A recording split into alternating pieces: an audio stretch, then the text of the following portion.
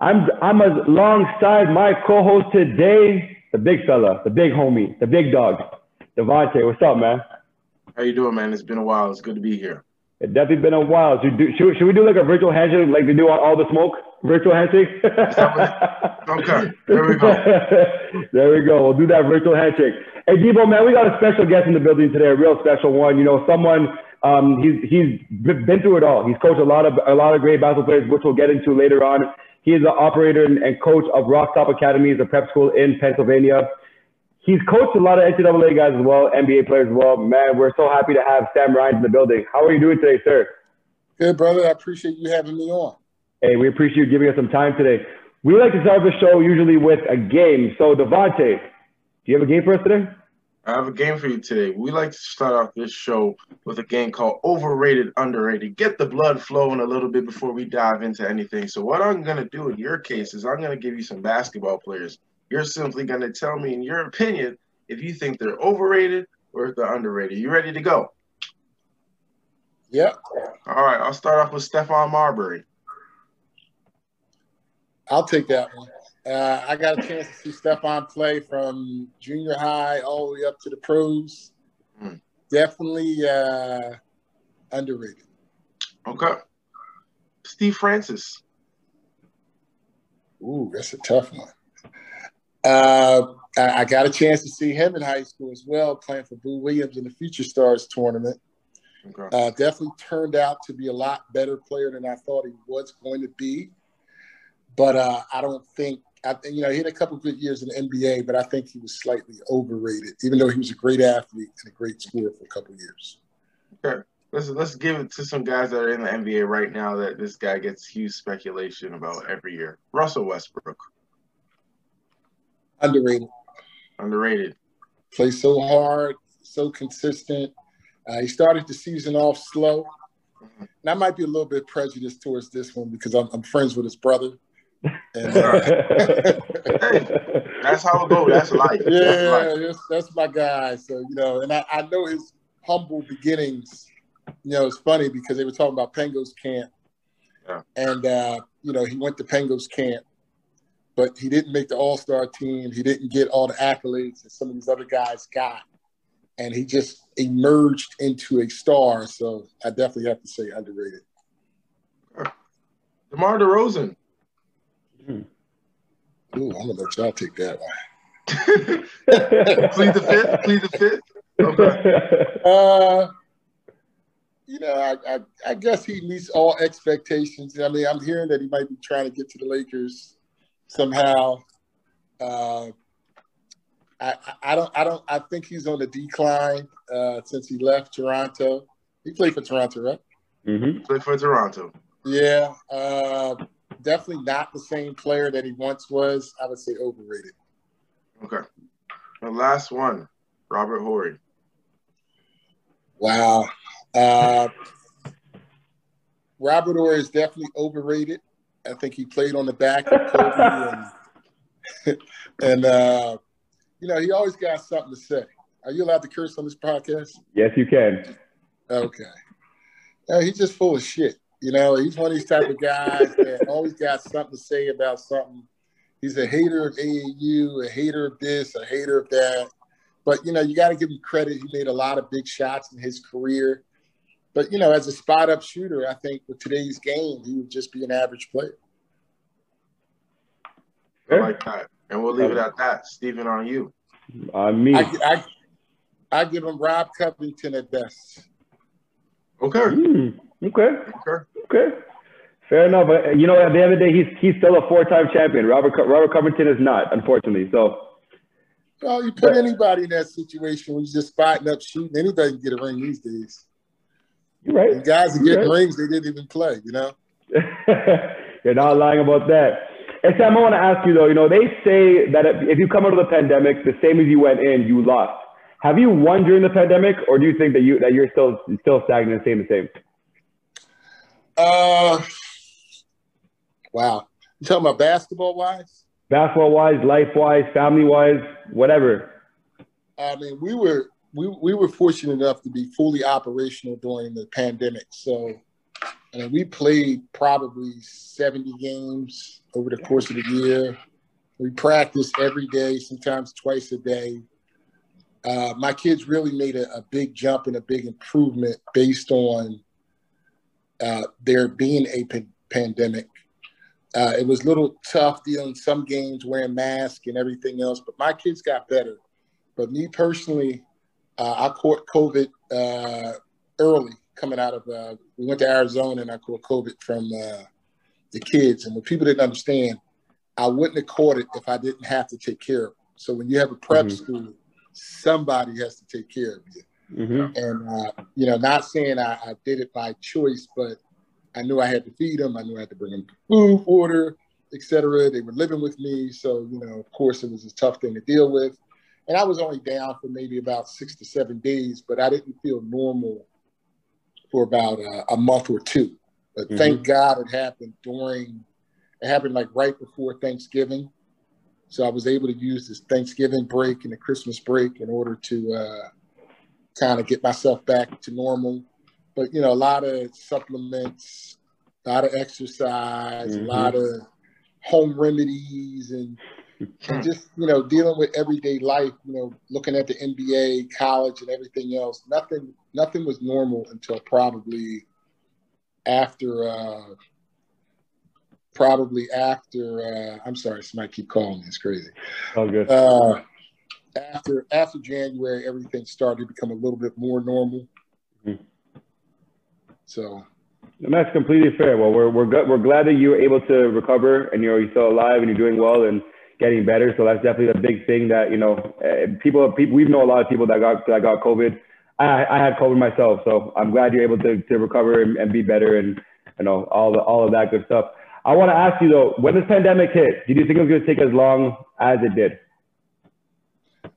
Definitely didn't think it would take as long, but I didn't see an end of it. Like, you know what I mean? Like, it was kind of like, it started off a little slow, then it's like, oh, it's going to get better. Then, you know, everything got pushed back, vaccines and how we're handling it, you know, got changed up. And, you know, you could say people dropped the ball, but, you know, I think the time that we needed to kind of reflect what happened in life and how you deal with life and, you know, just your everyday normal routine of life changed, you know, from me going to church every Sunday to just not being any church, from me, you know, being able to go places and do what I want to do when I want to do it, to not being allowed to do it, and being forced to wear a mask. And, you know, even now, like I was noticing yesterday, you know, when I was in the store, that more than 60% of the people were wearing masks. You know, and I'm not one to say you should or should not wear it. And obviously, we know you can still catch COVID even if you got vaccinated or whatever the case may be. But, you know, your life, I mean, this was a lifetime change. This was a change of life, you know, not just for me, but for everybody. No, for sure. And the day that they say that we don't have to wear masks anymore and we're safe and ready to go, I'm taking that mask off 150%. I'm done wearing this mask for me. But, you know, how did this pandemic affect your coaching ability or training ability? You know, you're obviously one of the godfathers of AAU basketball, I think, at least based on your stories that we're going to get into later on. But how did it affect your coaching, your training? Were you rusty coming back? Did you have a complete plan? What was that first practice like coming back from, you know, lockdown? Well, I'm one of those kind of coaches that coach you along as the game goes along. But, you know, because you're wearing a mask and you can't take it off and you don't really want to peel it back, you know, I had to do more preparation, you know, as far as getting the kids ready before the games to what I wanted them to do and what I needed them to do. And it was a lot of trial and error. Thank God I was blessed with an assistant coach that was an integral part of me changing my coaching style this year. I had Bernard Blunt. Bernard Blunt is a 2,000-point scorer, you know, had all kind of NBA tryouts, made the team 1 year, played overseas for a couple of years. And, you know, he was a good part of what we do and how we do it. So he was forcing me to win, which I'm normally a guy that let me get everybody in first and then we'll go for the win. But he taught me a lesson to stay competitive, be competitive, and then guys that come in, they know they have to be held accountable to be competitive. And I would say it worked, which I was surprised because I didn't think it would. And I was able to sub more guys in the game instead of subbing 5 and 5 and get more guys quality playing time instead of quantity playing time. Because, you know, some guys might play minutes, but they don't mean anything. But when you're playing quality minutes, those 5 minutes that you might play in crunch time might be better than the 10 minutes you might be playing with a team that either didn't score or may not score. So, you know, it kind of worked for us. That's fair. That's fair. Obviously, we know you're a popular person. You're a very popular person. People are calling your line every couple minutes on this show. But that's okay. That's all right. But speaking of being popular, as I mentioned before, you are the godfather of AU basketball, in my opinion. You have had the privilege and honor to coach a lot of basketball players over the last 25 years, if not 25 plus.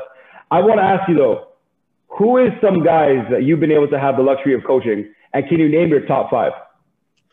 Ooh, you know, that's always a tough one for me because guys get offended when I don't bring them up, that I don't mention them.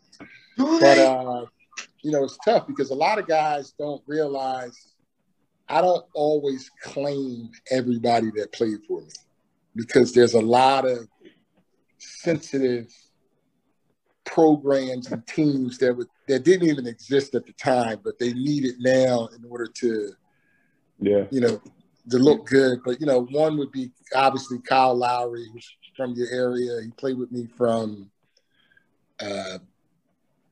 really 9th grade summer to probably 11th grade. The best of all time. Best Raptor of all time. And, you know, I didn't see Kyle as a I didn't see Kyle as a NBA player at first, but he was a hard-nosed, hard-playing player. But the guys that he was playing with that was on that particular team or those particular teams all had great college careers, all played well. You know, some made it to the NBA, like Sean Singletary made it to the NBA, and a couple of them had the opportunity. But, you know, it was, I would say my top 5 would be obviously Kobe number 1, Rip Hamilton number 2, Kyle Lowry number 3,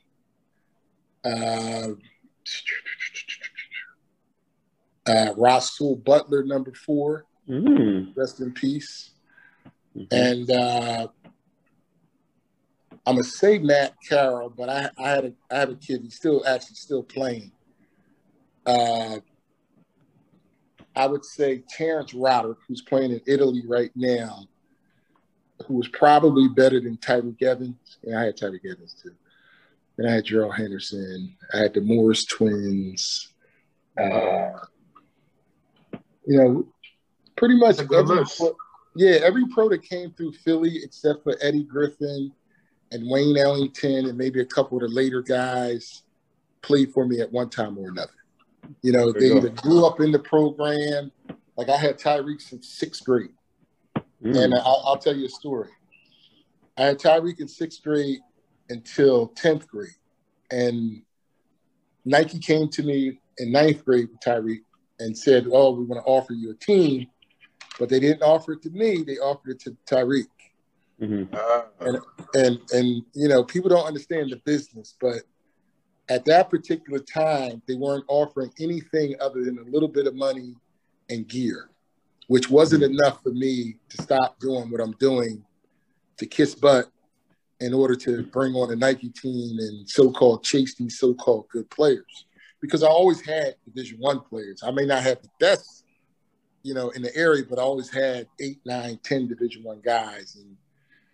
And when I talked to Lynn Merritt and some of the other guys over at Nike, they ended up giving the team to Tyreek's brother, which eventually was called Team Final, who, as you know, they're pretty dominant on the EYBL right now. But the first Team Final team was the last Sam Rines AAU team. That's when I decided to get out of AAU. Fair enough.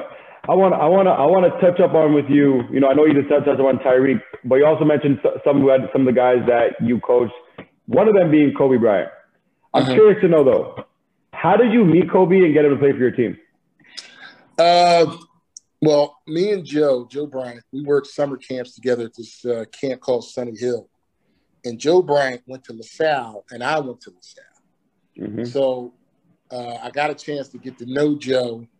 And my father at that particular time was a coach at LaSalle.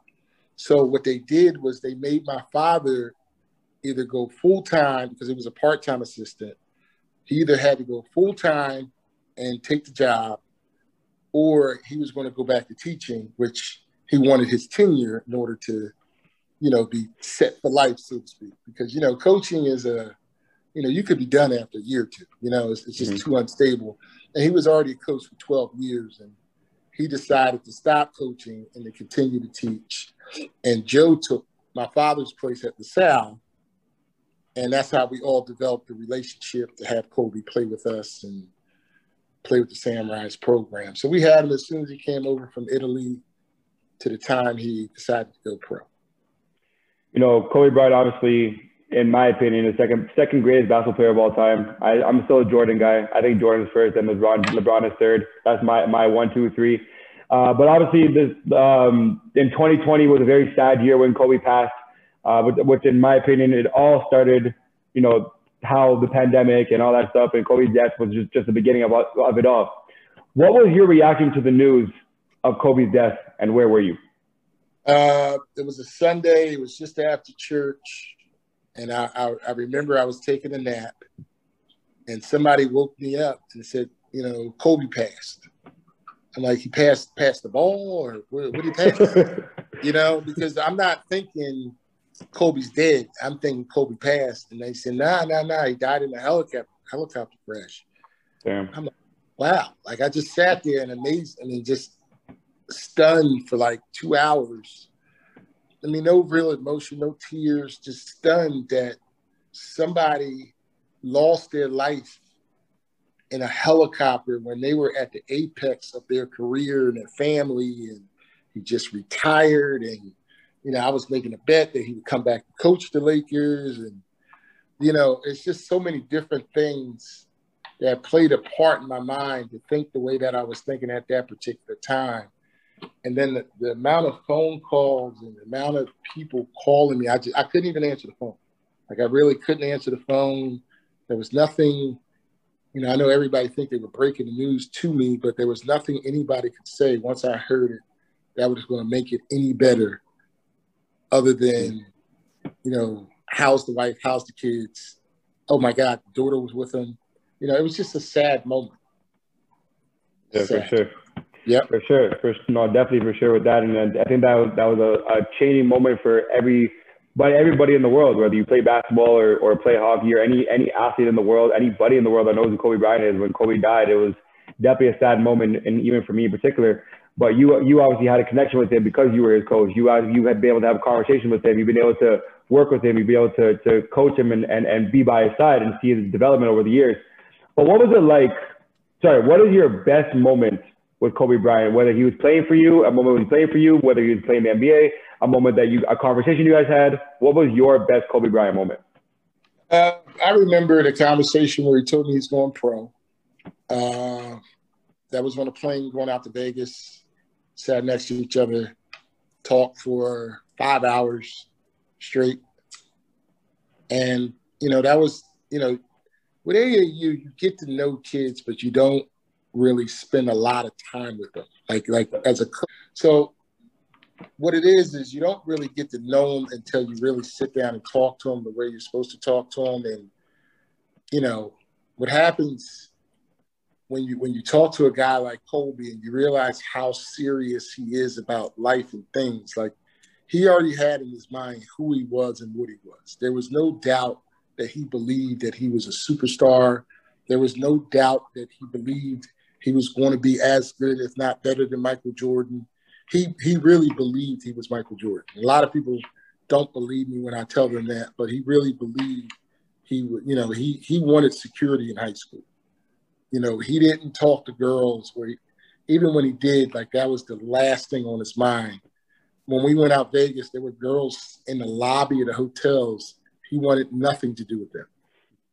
Zero. You know, his focus was just get the job done. And I used to watch him and run after him and chase after him a little bit when he was in his junior year, going into his senior year, playing against pros.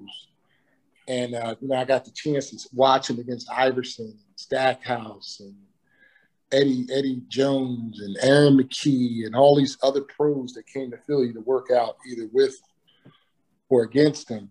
And it was just crazy how competitive he was at that time to be what he wanted to be.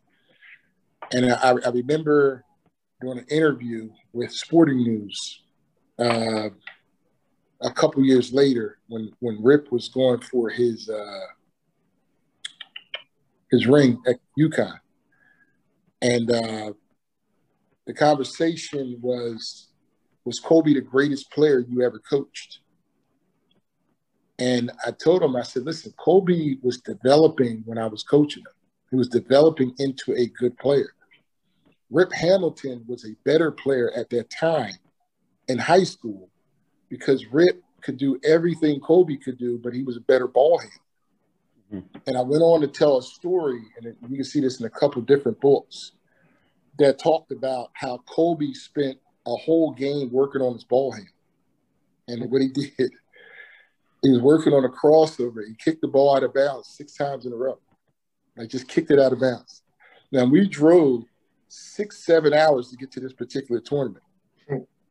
And I never forgot this.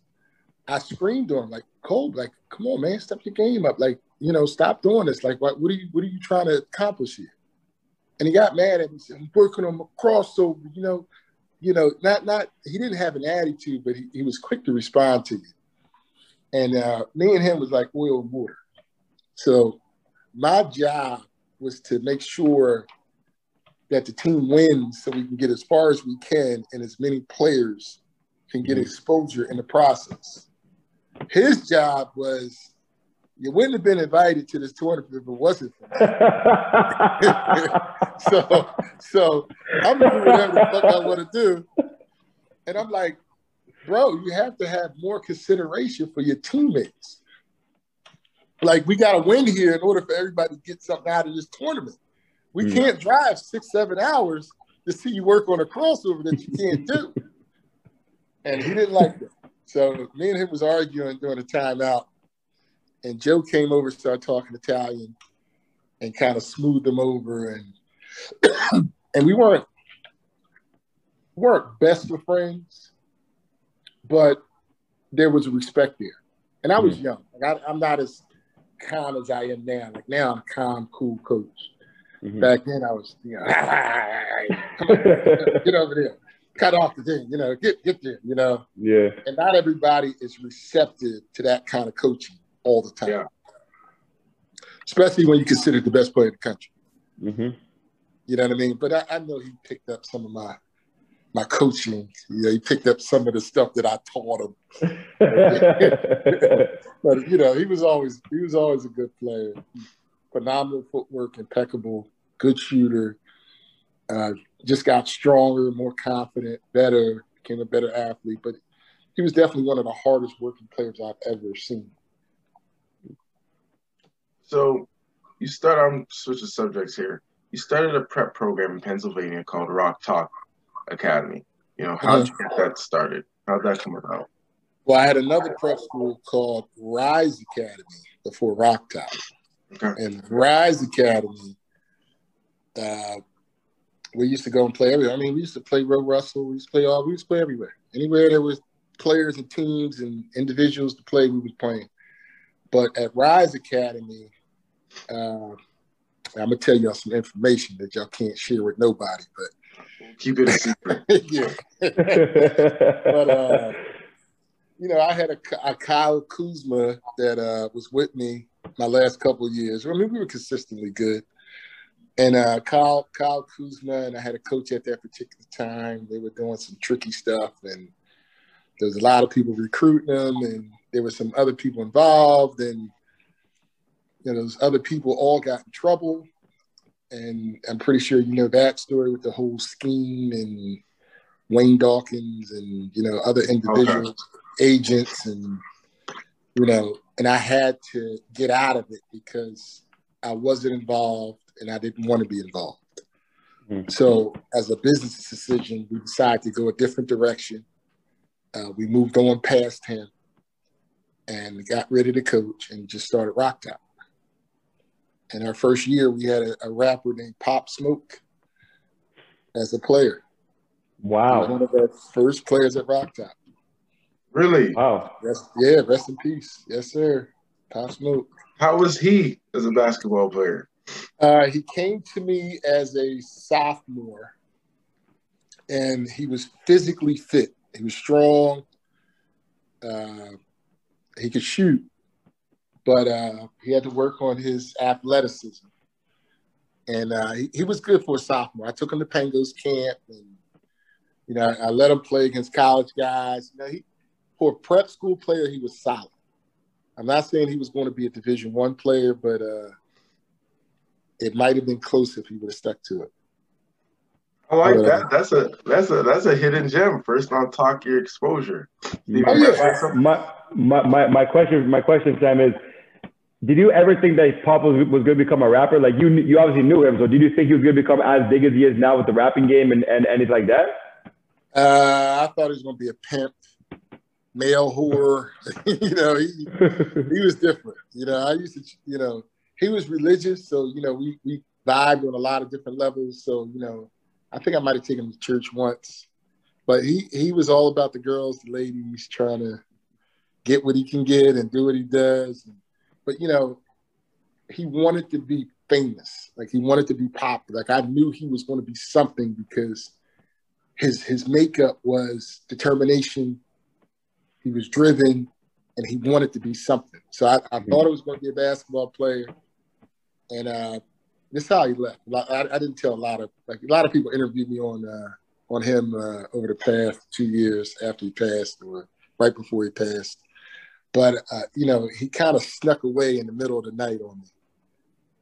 So I'd be like, you know, he said, "Oh, you're working me too hard, coach." You know, da da da da. I'm like, "Listen, bro, I need you to be good." You know, and we would have talks, and he lived in my house, and you know, we talk all the time. And finally, I told him, I said, "Listen, bro, you got to work, man." He said, "Listen, I'm gonna go to my aunt's, and I'll be right back." I said, "That's cool. I just got to ask your mom to make sure it's cool." And he went to his aunt's and never came back. So, wow, you know, but he would call me. He would call me when he first became a rapper. He called me. I said, "You lying?" And, you know, he sent me some music. I'm like, "Yeah, it's all right." You know, I'm not thinking like it's excellent. I'm thinking it's all right. Yeah, you know, it's all right. And then next thing you know, he blew up after that one song, and that was it. I tried to meet up with him maybe 2 months before he passed because we were down at the Super Bowl down in Miami. I tried to hook up with him that day and didn't. Then, you know, a couple of weeks later, he passed. It was sad. Sad moments, man. That's crazy.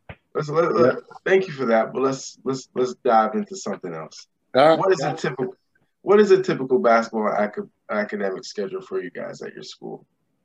All right. So with Rocktop, I'm not saying we put basketball in front of academics, but we do something different where we put basketball as a priority and then give you enough time to take care of your academics. Okay. It definitely helped us because of the pandemic with kids going virtual, that the virtual reality of education is now here and is doable if you go to the right educational outlet. With Rocktop, we focus more on getting up in the morning, working out from 10 to 2, coming back, eating, education from, let's say, 3 to 6, 3 to 7. Then we go back in the gym at night, work out again, lift, run, play games, whatever they want to do. And that's pretty much our daily schedule, Monday through Thursday.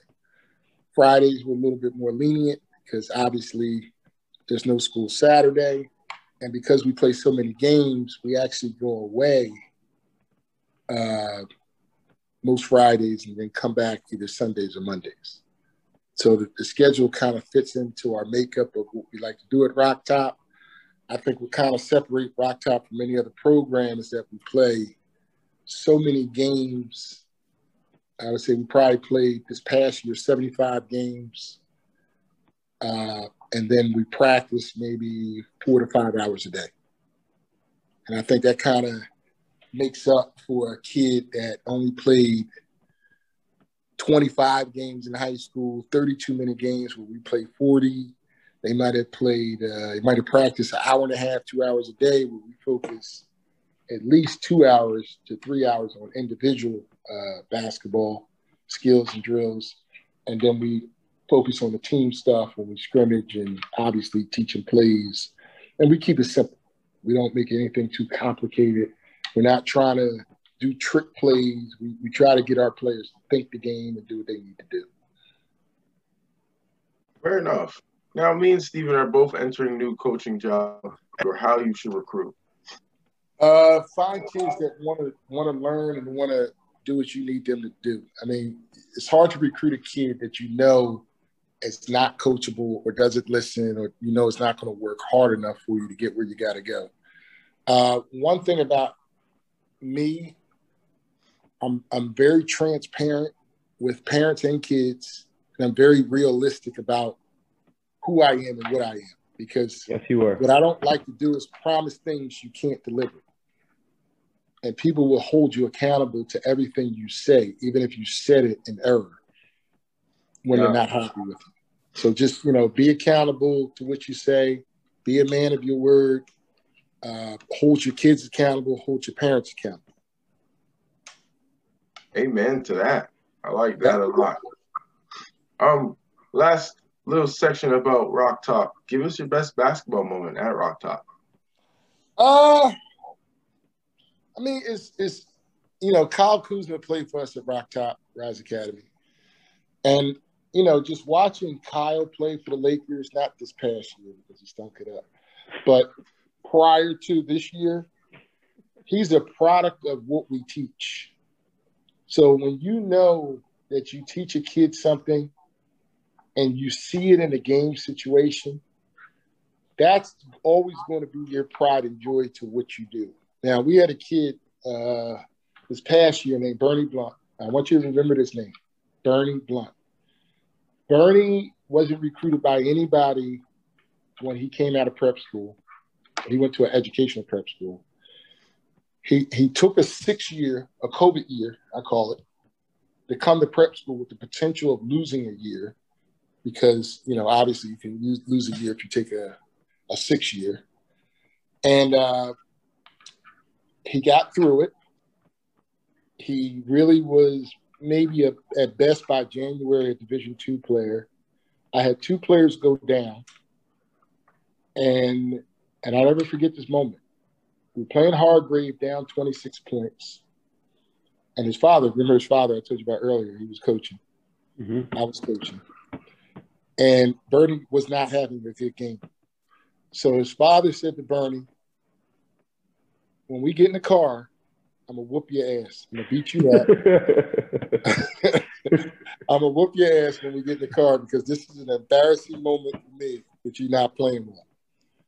So I put my arm around Bernie and said, listen, Bernie, I have no other guards to put in. Get yourself together. I need you to keep your dribble alive at all costs. Do not pass the ball unless you know you have a pass. And he took that moment and became a basketball player in 20 minutes. He finished the game with 29 points. We actually went up 1 with 20-something seconds to go. Should have won, but didn't. Mm-hmm. And the guards were going to Baylor, Georgetown, Georgia Tech. And I think that kind of restarted his love and his commitment to the game, where I think he became a Division I player literally in 20 minutes. And I can't ever think of any story that I've seen like that. And he ended up going to Quinnipiac, but he was being looked at and recruited by a lot of big-time schools and everything else. So, that was a great moment for us, him, the program, his family, and everything else. Well, it's safe to say that he didn't get his ass kicked after the game. There you go. So, that's great to hear. Now, you Yep. attended LaSalle. How did that come about? My father was a coach at LaSalle all throughout the 80s. I had a chance to go to a couple different schools. I had a chance to go to Notre Dame. I had a chance to go to Seton Hall. I had a chance to go to Wake Forest, St. Joe's, and a couple other schools. And the reason I went to LaSalle is I believed I was going to play right away. So because I was going to play right away, it was one of the reasons why I thought that was the best opportunity for me to go in and be happy. And plus I was close to home. I was a home guy. I like being around my area, my family, my girlfriend, and, a lot of other little intangibles that you think are important at that particular time. Now, do I regret going to LaSalle? I did. I do. And the only reason I say that because I bumped into a guy named Doug Overton. He was a 10-year pro. I bumped into a guy named Randy Woods, who was a 5-year pro.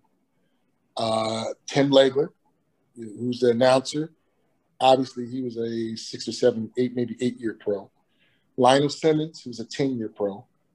So when you start looking at all the NBA prospects that you were playing with at that particular time, you got to make a smart choice on where you go to school and what you do. And at that particular time, if I was going to sit on a bench, I could have sat on Notre Dame's bench. I could have sat on Seton Hall's bench. I could have sat on Providence's bench. There's a lot of benches I could have sat on. And then I think if I would have had to make a smarter choice, I probably would have went to St. Joe's University. Sorry, St. where? St. Joe's. Okay. Also, only because it was still local and it needed me. Yeah. 810 is never a bad route. Never a bad route. Now, okay. So how did basketball change from when you played until now? Just that real quick. I mean, the dribble has definitely been the deciding factor of any basketball. Kids have more confidence to shoot the three. They have more confidence to do, I'm not saying crazy stuff, but stuff that wouldn't be allowed during my time in my era. Yeah. You know what I mean? So, the game has changed a lot. You got to forgive me. I got to charge my phone. Yeah. So, if I had to say the biggest thing is obviously, the three-pointer. The fact that guys are allowed to dribble the way they dribble as far as making moves and doing things around the basket. I remember this one story. I was in high school, and I thought I was pretty fancy. People always called me, fancy. So I went behind my back on a layup, and they called travel. And to this very day, I have people that remind me, man, you were one of the first guys to ever do it. And I'm like, damn, like everybody does it now. Like, you know what I mean? Like it's nothing special now, but it never really dawned on me how the game changed from then to now. Yeah. So really, you're saying you should have played in this era. I definitely would have been a lot better player. Like I think if I had to pick somebody that I would have played like, it would be more like a Chauncey Billups type of kid.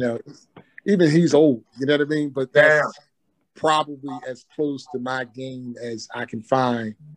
But I look at the modern day game, and I'm watching Trae Young and even Kyle Lowry. Like there's nothing fancy about Kyle Lowry. They just get the job done. Kyle Lowry, he's not. He's a guy that could have played in both eras and did fine.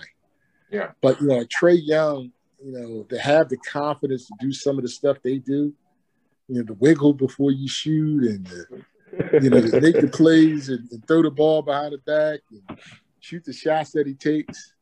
I'm amazed. I'm not gonna lie. I'm entertained. I'm definitely entertained by today's basketball.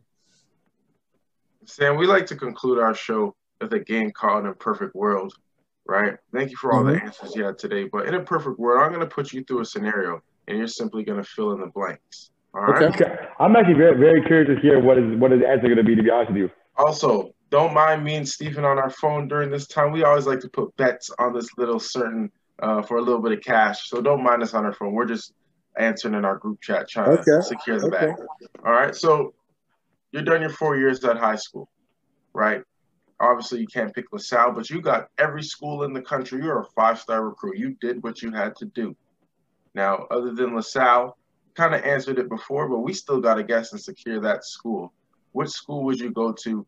Sorry, and you can't name the schools you mentioned to us. Like, you can't name Notre Dame. You can't name St. Jude. Any school that you mentioned to us as well, you can't mention those as well. Seton Hall, Notre Dame, St. Joe's. Okay. All right. So which school would you go to in today's era that would fit your game? And you could give us a give us a second. Go ahead. You ready? Yeah. Wow. It got to be Temple.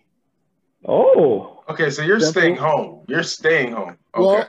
Well, I would say Temple in order to be my top choice because my choice was to stay home.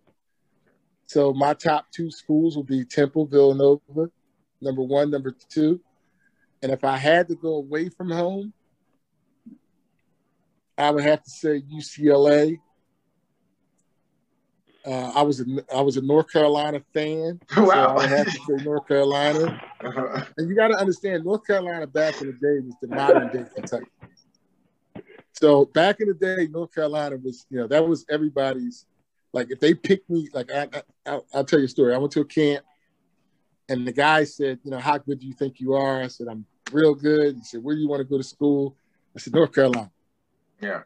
Because Michael Jordan went to North Carolina, and he was one of my idols. And Dean Smith always had good players. And I remember him watching me play when I was in, I think, 9th or 10th grade. I got a chance to talk to him. And that was oh, my God, I talked to Dean Smith. Like, you know what I mean? Like, yeah.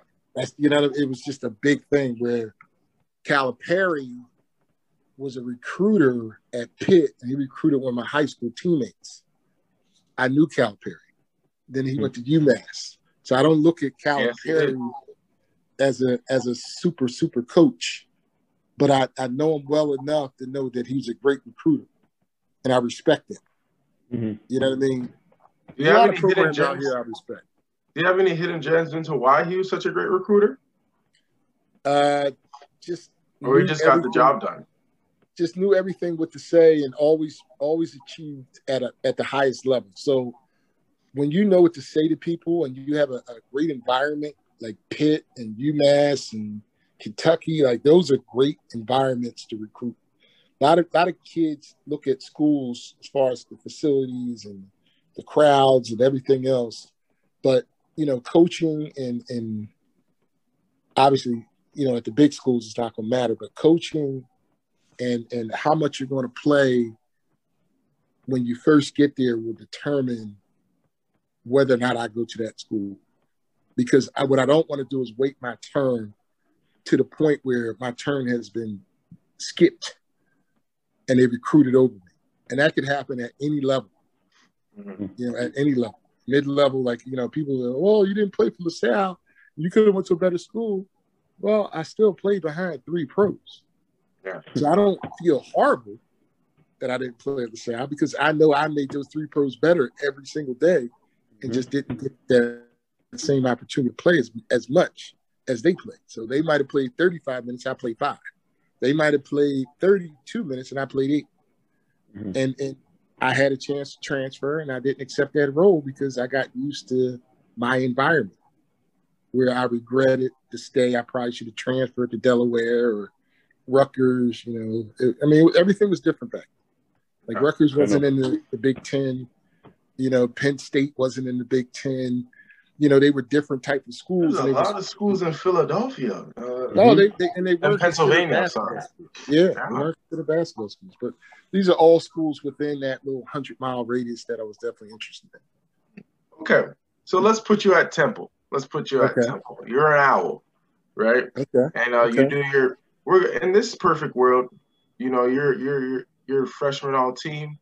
Your first team on freshman. You guys get to March Madness. You make a run. We're not gonna give you that NCAA championship. but you make a run. You're now a lottery pick, right? And Steven, I'm going to switch it up here for the sake of the game because he likes to stay home. So we're going to take the 76ers out of it because we know what he's going to say. Okay. We know he's going to say 76ers, right? If it wasn't the 76ers, you know, and you're in the lottery, who would you pick to go to? I would have to say Miami. And the reason I would say Miami was location. And then, you know, once you're a lottery pick, you kind of pick and choose what you do after your 3 or 4 years at Miami to go where you want to go.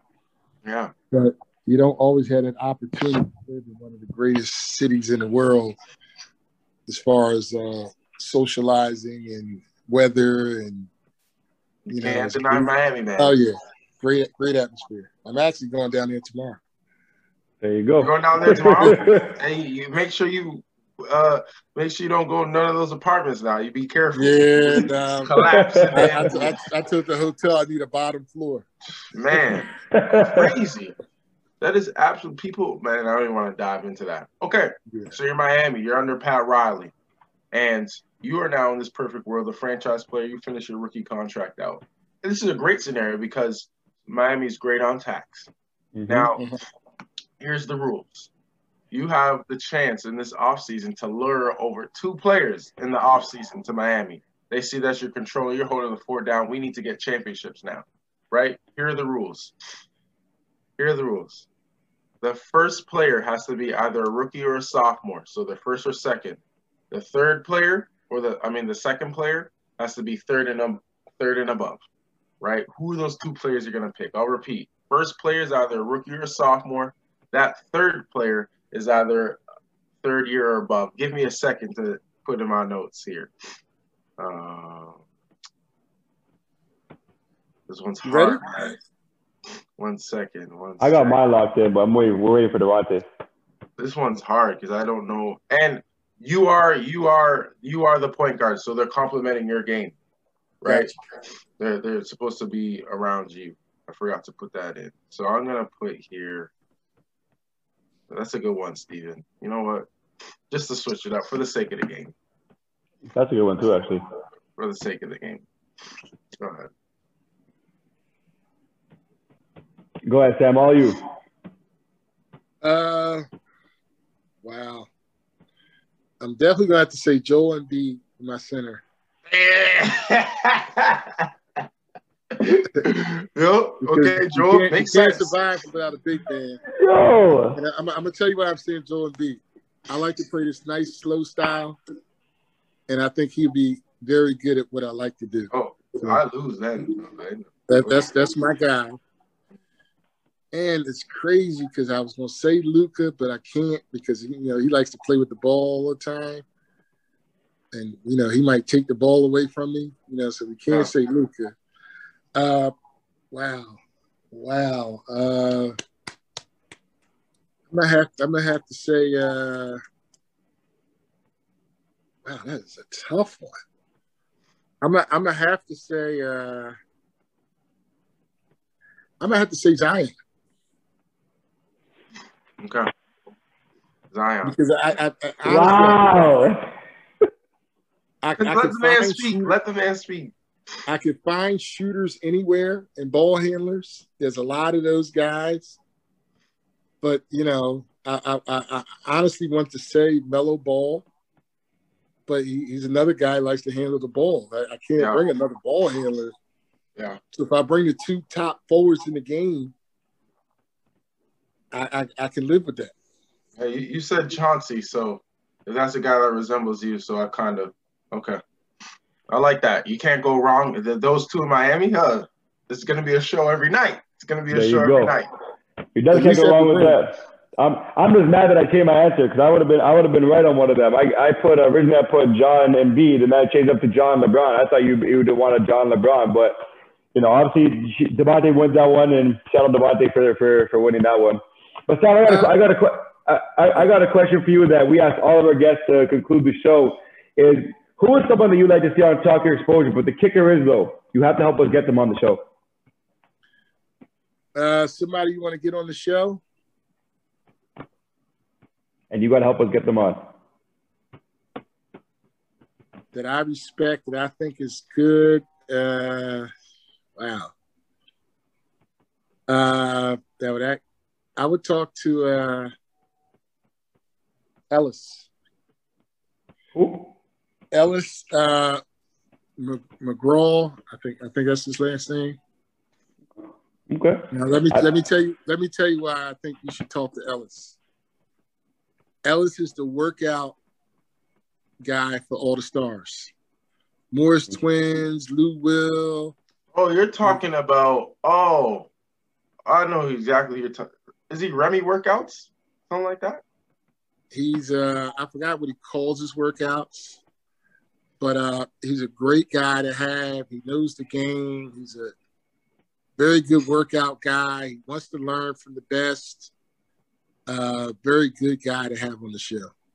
Okay. Fair enough, and we hope that you'll be able to help us get him on, and we'll definitely do our research and homework on him.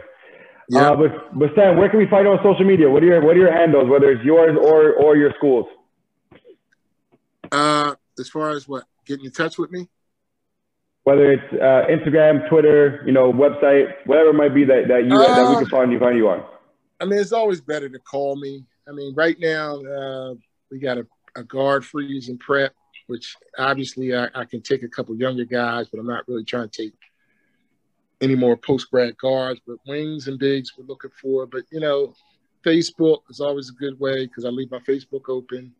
You can call me directly. I'm very open. I mean, I'm going to get back into the scouting realm, which I used to own, basketballfinders.com, but I forgot to pay the bill, and they took the website away. So I thought I paid it. It happened. Yeah, they wanted $3,000, $4,000 for it. So I gotta get that back up.